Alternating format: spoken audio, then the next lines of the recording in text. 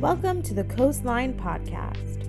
We exist as a church to help connect you to God and the people around you, to help you grow in your faith, and to challenge you to go into your community sharing the love of Christ. 3 things: connect, grow, go. If you'd like information on what is going on at Coastline, follow us on Instagram and Facebook, or email us at hello@coastlinensb.com. Yeah. What's going on, Coastline Church? How y'all doing this morning? Woo. Y'all having a good weekend so far? I was a little worried about the weather yesterday. When it came in, it was storming all day. It was a good nap day. But woke up this morning, did sunrise service at 7 a.m. with a couple other Coastline folks. And it looks like it's turned into a beautiful, beautiful weekend. I hope you guys are got some restful, fun adventure plans with the family. Don't go home and just do a bunch of chores. So go make some memories. And all the husbands said amen.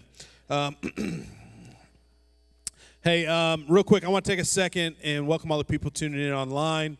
I know we've been live streaming now for probably like 3 or 4 years now. And I don't know if you guys know this, but there's somewhere, on any given weekend, there's somewhere between like 30 and 50 people that are doing church either from their home or maybe they're out on the boat with the family or something like that, or at the beach, or maybe they just woke up late and slept in and you're catching it there. Man, I want to say thanks for tuning in and hanging out with us. Today I'm excited because finishing up a series that started just a few weeks ago called Asking for a Friend. And this is where we put a text message out, or we put a message out to everybody and said, hey, you can text in, you can email in, you can write in through the Church Center app questions that you have about faith, about theology, about Christianity, or about the church. And lots of questions came in. We had some really good questions like, why did God make mosquitoes? I got no idea. I'm okay without them. If we could get rid of them, I'm okay with that. But God had a reason. Had a teenage girl said, did Adam and Eve have belly buttons?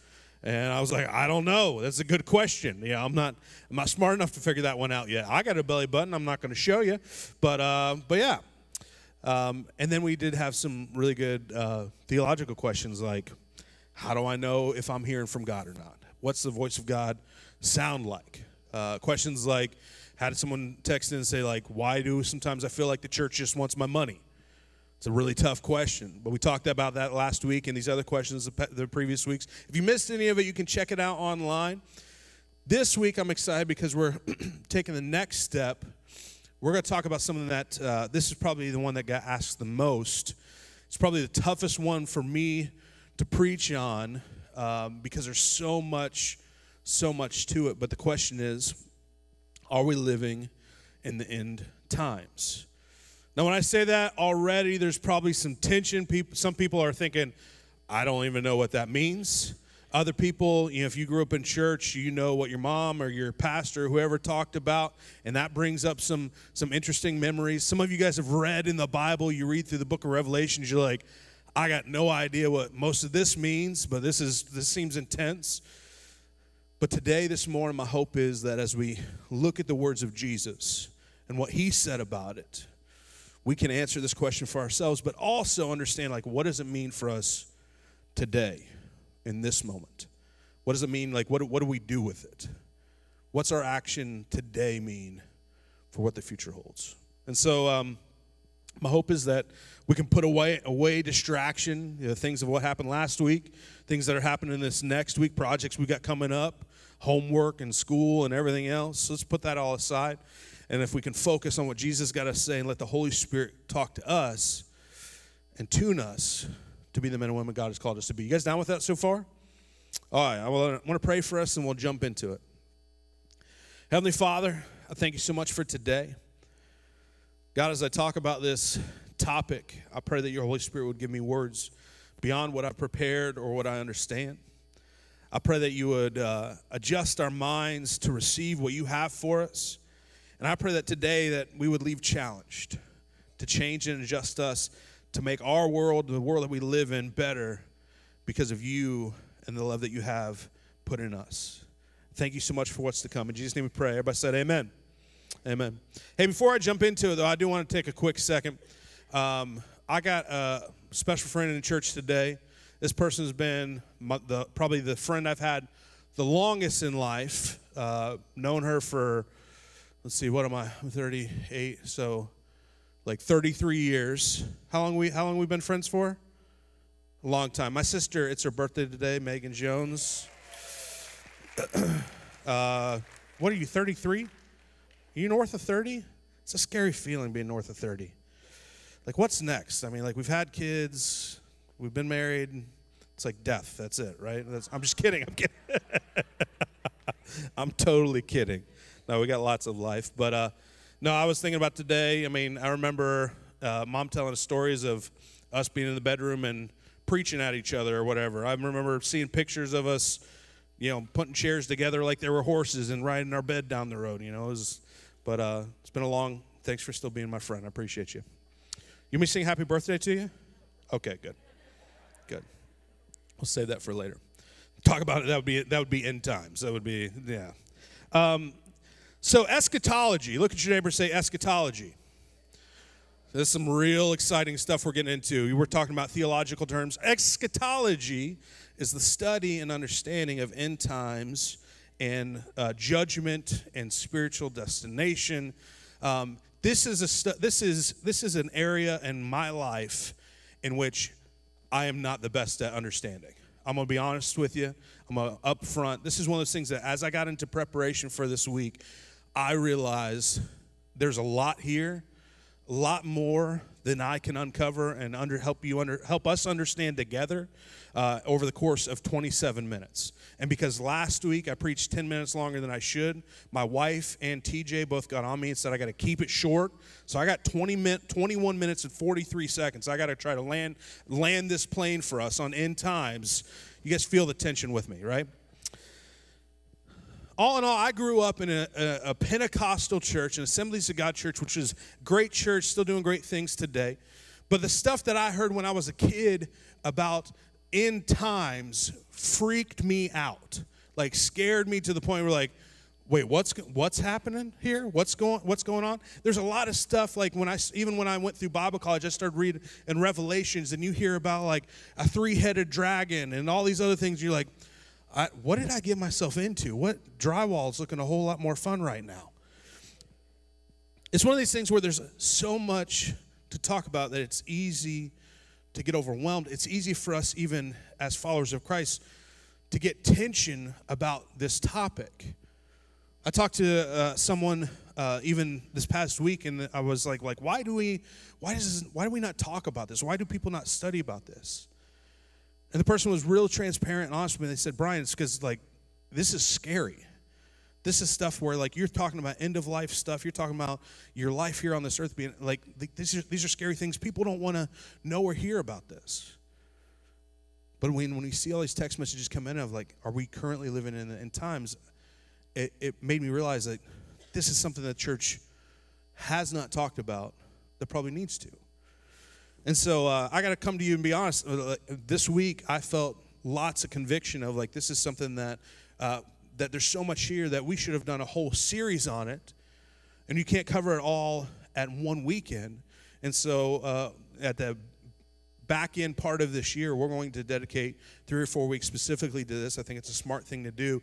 So my hope is that in this tension that you might feel as even I talk about these words of end times and as you might not understand it, and there's some things that I don't understand too, my hope is that we can still come together and make a little bit of sense and understanding of what this means for us in today, the day that we live in.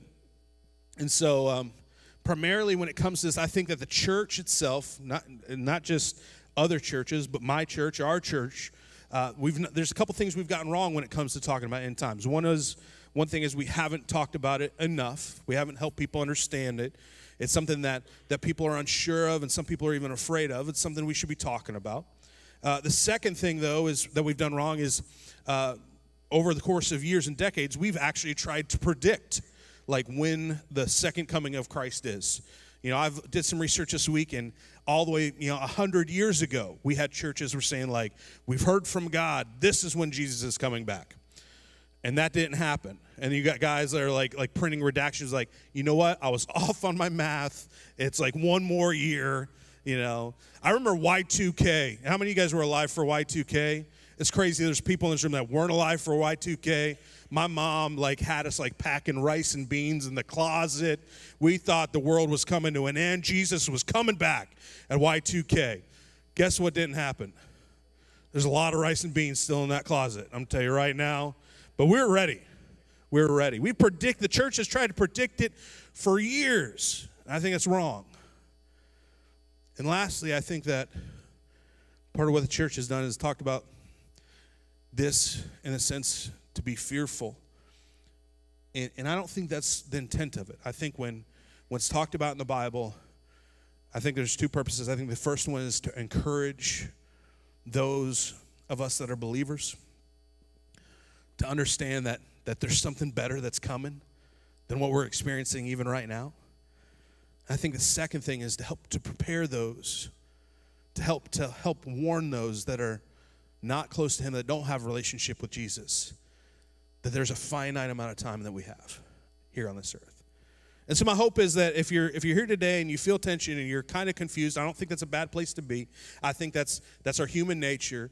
And it means you're just part of what the church is. Because even as I look into the Word, we're going to read into the book of Thessalonians, this was written by a guy named Paul. Paul was a guy that was a religious, he was a very religious guy to the point where he had got the understanding of Jesus and Christianity wrong so much that Jesus stopped him, caused him to go blind, had a moment with him, and adjusted his life so much, and then healed him that he went on to start and write most of the New Testament.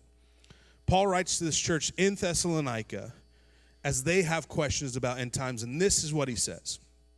In 1 Thessalonians chapter 4, verse 13, it says, "And now, dear brothers and sisters, we want you to know what will happen to believers who have died, so you will not grieve like people who have no hope." I think in the beginning of this, he talks about this. He said, this is something about the message of hope. Verse 14, it says, "For since we believe that Jesus died and was raised to life again, we also believe that when Jesus returns, God will bring back with him the believers who have died. We tell you this directly from the Lord. We who are still living when the Lord returns will not meet him ahead of those who have died. For the Lord himself will come down from heaven with commanding shout and the voice of the archangel and with a trumpet call of God. First, the believers who have died will rise from their graves, and then together with them, we who are still alive, remain on this earth, will be caught up in the clouds to meet the Lord in the air. Then we will be with the Lord forever. So encourage each other with these words." Now, there's a lot there to unpack. But the end of this message, Paul tells the church, he said, this clearly is a message of encouragement. This is not a message that's supposed to be of fear or tension or angst. Purpose of this is to encourage about what's to come. Now, when I talk about some of this stuff with people that are unchurched or de-churched, they're like, "Brian, I don't even understand. We're way off base. Jesus is going to come back, and at some point we're going to heaven with him. And even if we haven't died, I'm telling you that this is what the Apostle Paul says that he heard from Jesus. Today we're here because we believe that Jesus Christ, the Son of God, died and 3 days later rose again. And he said that there's a day that's going to come in which he's going to return to this earth, and he's going to take all of us that also believe to heaven with him. I don't know about you, but as the Bible talks about heaven, and as I watch the news and see what the world is like today, I'm ready to go at any point. I don't want to hear about shootings anymore. I don't want to hear about inflation anymore. I definitely don't want to hear about COVID anymore. I think it's one of those things that the idea of going to a place where everything is perfect and there's no sin and no shame and no sickness, it sounds like paradise. But he tells them, he tries to help them understand that when it comes to this idea of end times, your time, the last of your time here on this earth, is not something that's supposed to be met with fear. It's something that's supposed to be met with anticipation and supposed to encourage us.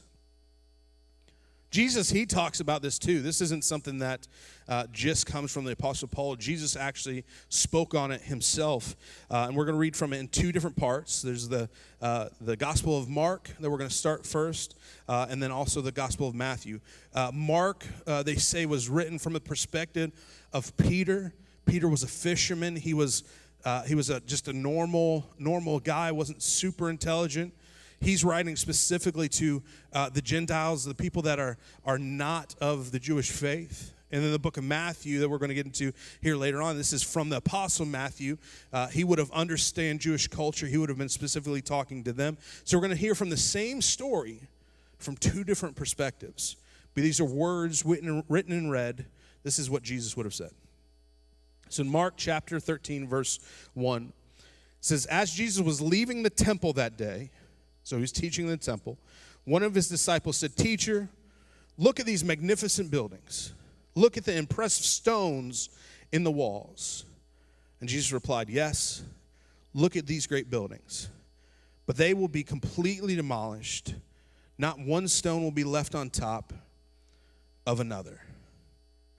So later, Jesus sat on the Mount of Olives across from the valley of the temple. And Peter, James, and John, and Andrew came to him privately and asked him, tell us, when will all this happen? What signs will show us that these things are about to be fulfilled? As he had hinted to them about end times, about that at some point this world will come to an end, they come to him with the question that many people have. When is that time going to happen? When are we going to get to the point where like all this completely changes? When is Jesus coming back after the temple has been destroyed and everything is no more? As much as we've tried to like pinpoint this, Jesus gives them the answer and gives us the answer. He continues to teach them a little bit about what to expect. It says, Mark chapter 13, verse 24 says, at that time, after the anguish of those days, the sun will be dark and the moon will give no light. The stars will fall away from the sky and the powers of heaven will be shaken.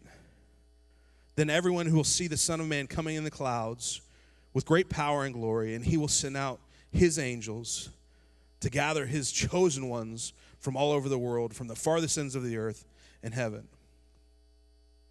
And in the book of Matthew, we pick up, this is the end of that story. He says, however, this is Jesus speaking. He said, however, no one knows the day or hour when these things will happen, not even the angels in heaven or the Son himself.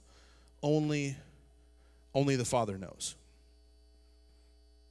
I think that sometimes as Christians, sometimes the church, we get so wrapped up in this, trying to understand this eschatology, this understanding of end times. We get so focused on it that we forget that Jesus, the one that was perfect, the one that did it all right, he said to his disciples, you're not going to know when. You're not going to figure it out. He said that he didn't even know. So at that point, like, why do we put so much worry and stress and anxiety wrapped up into this, like, is this the time that we're in? To answer the question, are we in the end times? I think that we're a lot closer to the end than we are to the beginning. I think as the Bible talks about how earthquakes will happen and storms will happen and all these things, that a lot more of that is happening than whatever has happened before. But regardless if it comes at the hand of Jesus coming back, or you laying in bed at 100 years old, breathing your last breath, I think we're all in the same boat of that our time here on this earth is limited.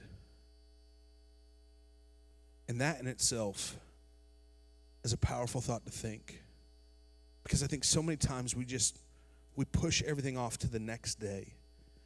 We think, man, I think even in the people trying to understand like when it's going to happen, when the end time, when Jesus comes back, it's because it's like at some point I can get to a certain point, and then I'll make everything right. I'll get everything prepared.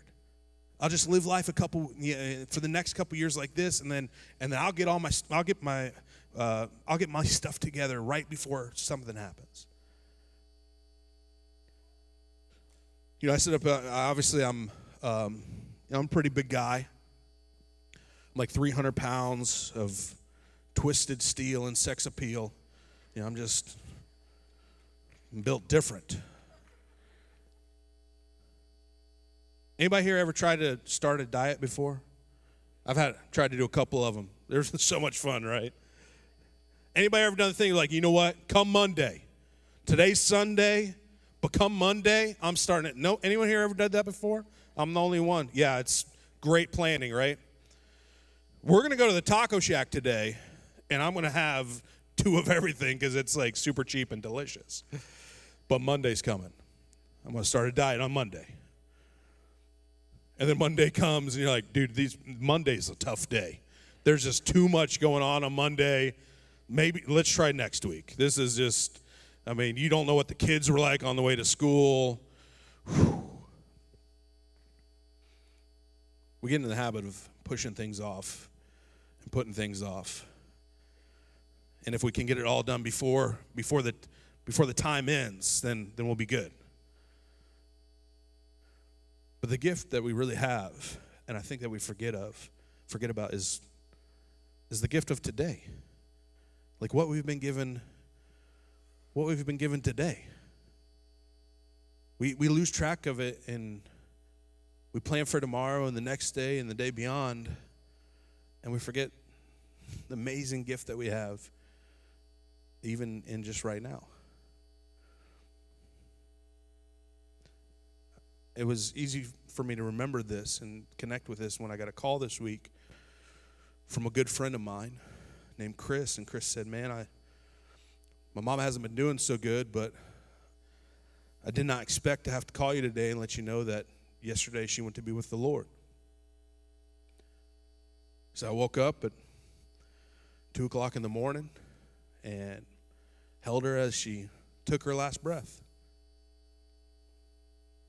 It's a lady that's been in our church many a times. Sweet as pie. I don't even know what that means, but the lady's a sweet lady. Today she's in a far better place than what she was. But I realized in that moment that I did the thing that we all do of like, man, I wish I would have went and visited with her. I wish I would have spent some more time with her. I didn't know the end was coming. Ultimately, it comes down to we got to recognize the gift that we have in today.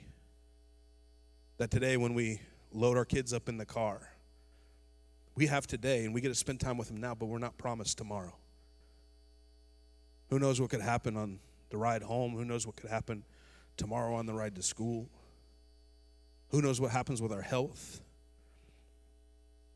We're not promised tomorrow, but we do have today, and I think we got to understand and see the value in it. I want to keep talking a little bit about what Jesus says about end times, though. He says this, he says, when the Son of Man returns, he continues to describe it. He says, it'll be like it was in the day of Noah. Remember the story you've heard about of the flood of the earth. He says, in those days, before the flood, the people were enjoying banquets and parties and weddings right up to the time Noah entered his boat. People didn't realize what was going to happen until the flood came and swept them all away. That is the way it will be when the Son of Man comes. 2 men will be working together in the field, and one will be taken, the other will be left. 2 women will be grinding flour at the mill, one will be taken, and the other left. And he ends it with this. He said, so you too must keep watch, for you don't know what day the Lord is coming.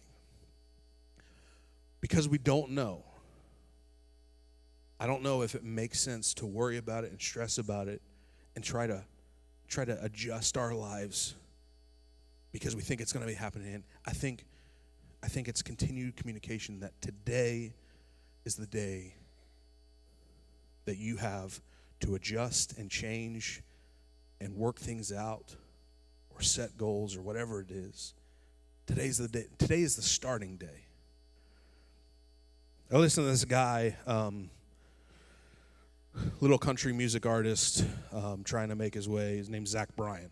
Anybody ever heard of him? Just real small time, right? I'm kidding. He's absolutely huge. He's doing a great job. Publicly from the stage, I am not promoting Zach Bryan. He has some lyrics that are a little redneck. But anyways, I only listen to him because my wife listens to him in the car. You guys pray for her. I'm trying to be above that, but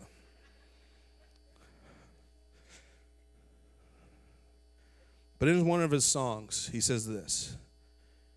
He says, "Don't wait for tomorrow till tomorrow's not coming."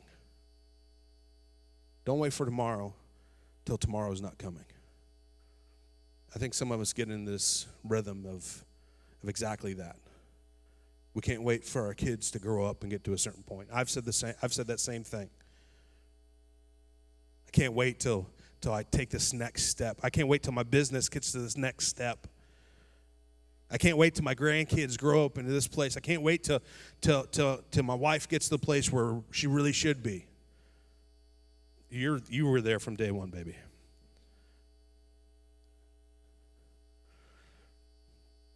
Don't wait for tomorrow till tomorrow's not coming. Don't miss out on what you have for today. Proverbs chapter 3, verse 5 to 6, as the band's coming up, says this. It says, "Trust in the Lord with all of your heart. Do not depend on your own understanding. Seek his will in all that you do, and he will show you which path to take." That's a message for today. That's not a message for a decision that you will make. That's a message for the decisions that you're making right now. Trust in the Lord with all. James, the brother of Jesus, the one that would have spent the most time with him. I remember hearing a pastor say, like, what must your brother or sibling do to convince you that they are the Son of God and your Lord and Savior, right? I've known you for 33 years. 34 years? See, you're even smarter than me. You've seen me at my worst. You've seen me maybe at my best. It would take a lot.